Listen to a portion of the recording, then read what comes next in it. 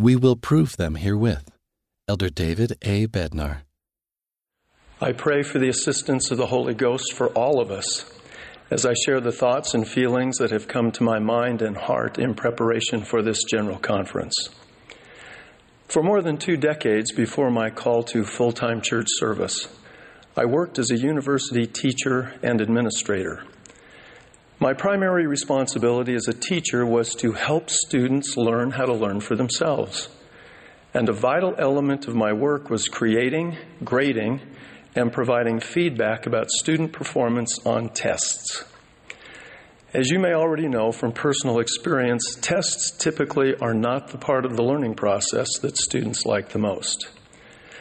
But periodic tests absolutely are essential to learning. An effective test helps us to compare what we need to know with what we actually know about a specific subject. It also provides a standard against which we can evaluate our learning and development. Likewise, tests in the school of mortality are a vital element of our eternal progression. Interestingly, however, the word test is not found even one time in the scriptural text of the standard works in English. Rather, words such as prove, examine, and try are used to describe various patterns of demonstrating appropriately our spiritual knowledge about, understanding of, and devotion to our Heavenly Father's eternal plan of happiness, and our capacity to seek for the blessings of the Savior's atonement. He who authored the plan of salvation described the very purpose of our mortal probation using the words prove, examine, and try in ancient and modern Scripture.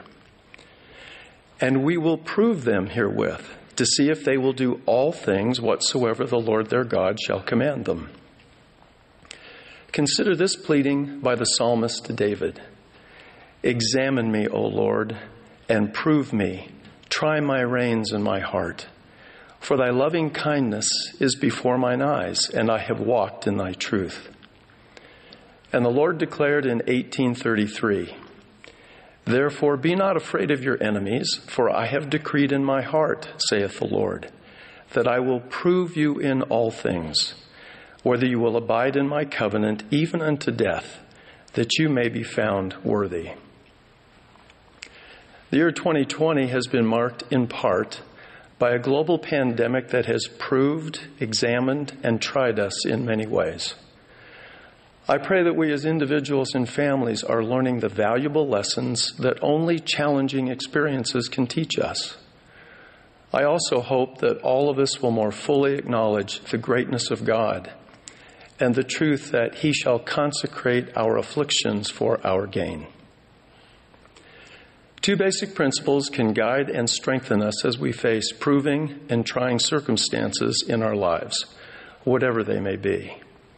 First, the principle of preparation, and second, the principle of pressing forward with a steadfastness in Christ.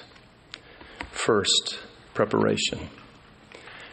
As disciples of the Savior, we are commanded to prepare every needful thing and establish a house, even a house of prayer, a house of fasting, a house of faith, a house of learning, a house of glory, a house of order, a house of God. We also are promised that if ye are prepared, ye shall not fear, and that ye might escape the power of the enemy and be gathered unto me a righteous people, without spot and blameless.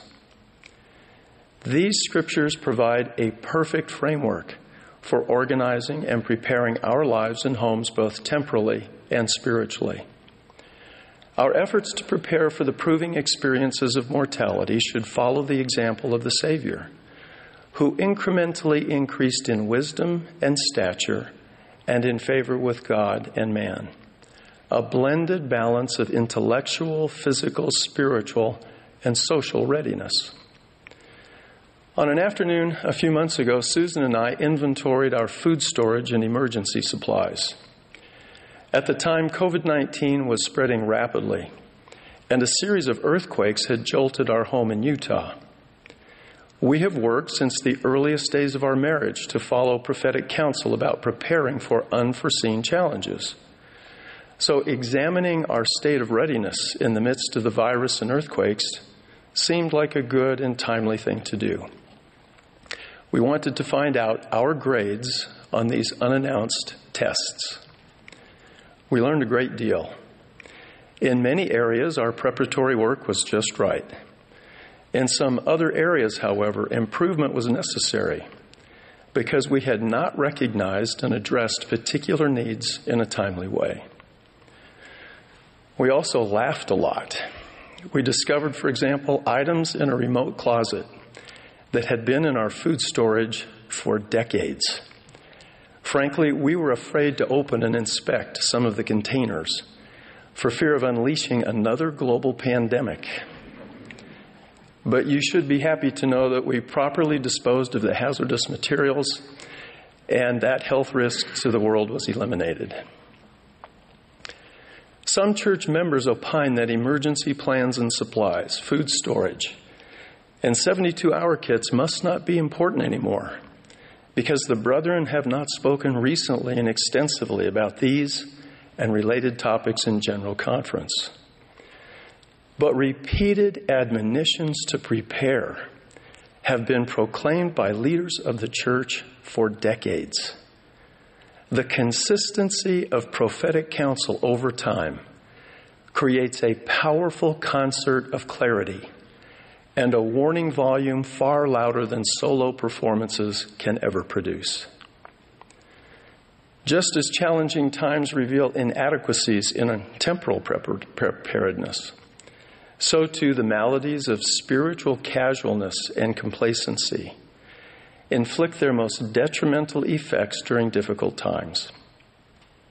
We learn, for example, in the parable of the 10 virgins, that procrastinating preparation leads to unsuccessful proving. Recall how the 5 foolish virgins failed to prepare appropriately for the examination given to them on the day of the bridegroom's coming.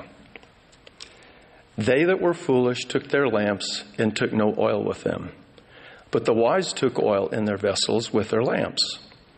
And at midnight there was a cry made, Behold, the bridegroom cometh, go ye out to meet him. Then all those virgins arose and trimmed their lamps. And the foolish said unto the wise, Give us of your oil, for our lamps are gone out. But the wise answered, saying, Not so, lest there be not enough for us and you. But go ye rather to them that sell and buy for yourselves. And while they went to buy, the bridegroom came. And they that were ready went in with him to the marriage, and the door was shut. Afterward came also the other virgins, saying, Lord, Lord, open to us. But he answered and said, Verily, I say unto you, ye know me not. At least on this exam, the 5 foolish virgins proved themselves to be hearers only and not doers of the word. I have a friend who was a conscientious student in law school. During the course of a semester, Sam invested time every day to review, summarize, and learn from his notes for each course in which he was enrolled.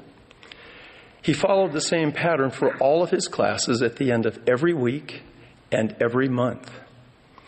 His approach enabled him to learn the law and not merely memorize details.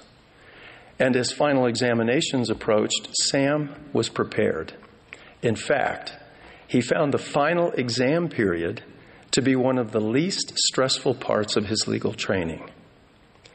Effective and timely preparation precedes successful proving. Sam's approach to his legal education highlights one of the Lord's primary patterns for growth and development. Thus saith the Lord God, I will give unto the children of men line upon line, precept upon precept, here a little and there a little. And blessed are those who hearken unto my precepts and lend an ear unto my counsel. For they shall learn wisdom, for unto him that receiveth I will give more. I invite each of us to consider our ways and examine ourselves, whether we be in the faith, and prove our own selves. What have we learned during these recent months of lifestyle adjustments and restrictions? What do we need to improve in our lives spiritually, physically, socially, emotionally, and intellectually? Now is the time to prepare and prove ourselves willing and able to do all things whatsoever the Lord our God shall command us. Second, pressing forward. I once attended a funeral for a young missionary who was killed in an accident. The missionary's father spoke in the service and described the heartache of an unexpected mortal separation from a beloved child. He forthrightly declared that he personally did not understand the reasons or timing for such an event. But I always will remember this good man also declaring that he knew, God knew the reasons and timing for the passing of his child. And that was good enough for him. He told the congregation that he and his family, though sorrowful, would be fine. Their testimonies remained firm and steadfast. He concluded his remarks with this declaration: I want you to know that as far as the gospel of Jesus Christ is concerned, our family is all in. We are all in. Though the loss of a dear loved one was heart-wrenching and difficult, the members of this valiant family spiritually were prepared to prove that they could learn lessons of eternal importance through the things that they suffered. Faithfulness is not foolishness or fanaticism. Rather, it is trusting and placing our confidence in Jesus Christ as our Savior, on His name, and in His promises. As we press forward with a steadfastness in Christ, having a perfect brightness of hope and a love of God and of all men, we are blessed with an eternal perspective and vision that stretches far beyond our limited mortal capacity.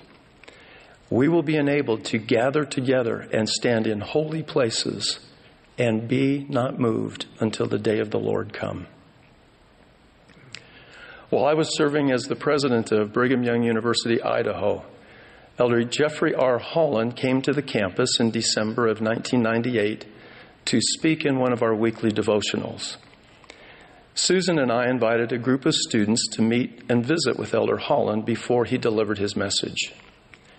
As our time together was drawing to a close, I asked Elder Holland, if you could teach these students just one thing, what would it be?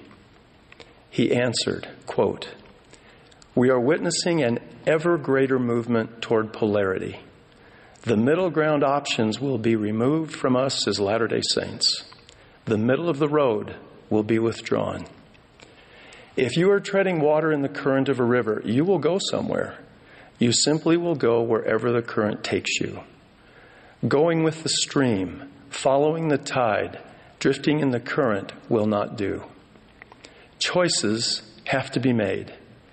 Not making a choice is a choice. Learn to choose now. Close quote. Elder Holland's statement about increasing polarization has been proven prophetic by the societal trends and events of the 22 years since he answered my question.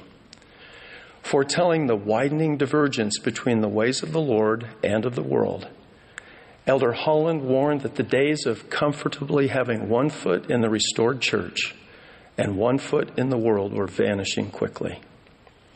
This servant of the Lord was encouraging the young people to choose, prepare, and become devoted disciples of the Savior. He was helping them to prepare and then press forward to and through the proving, examining, and trying experiences of their lives. The process of proving ourselves is a fundamental part of Heavenly Father's great plan of happiness. I promise that as we both prepare and press forward with faith in the Savior, we all can receive the same grade on the ultimate examination of mortality. Well done, thou good and faithful servant. Thou hast been faithful over a few things. I will make thee ruler over many things. Enter thou into the joy of thy Lord. I witness that God, the eternal Father, is our Father. Jesus Christ is his only begotten and living Son, our Savior and Redeemer. Of these truths I joyfully testify in the sacred name of the Lord Jesus Christ. Amen. Amen. Amen.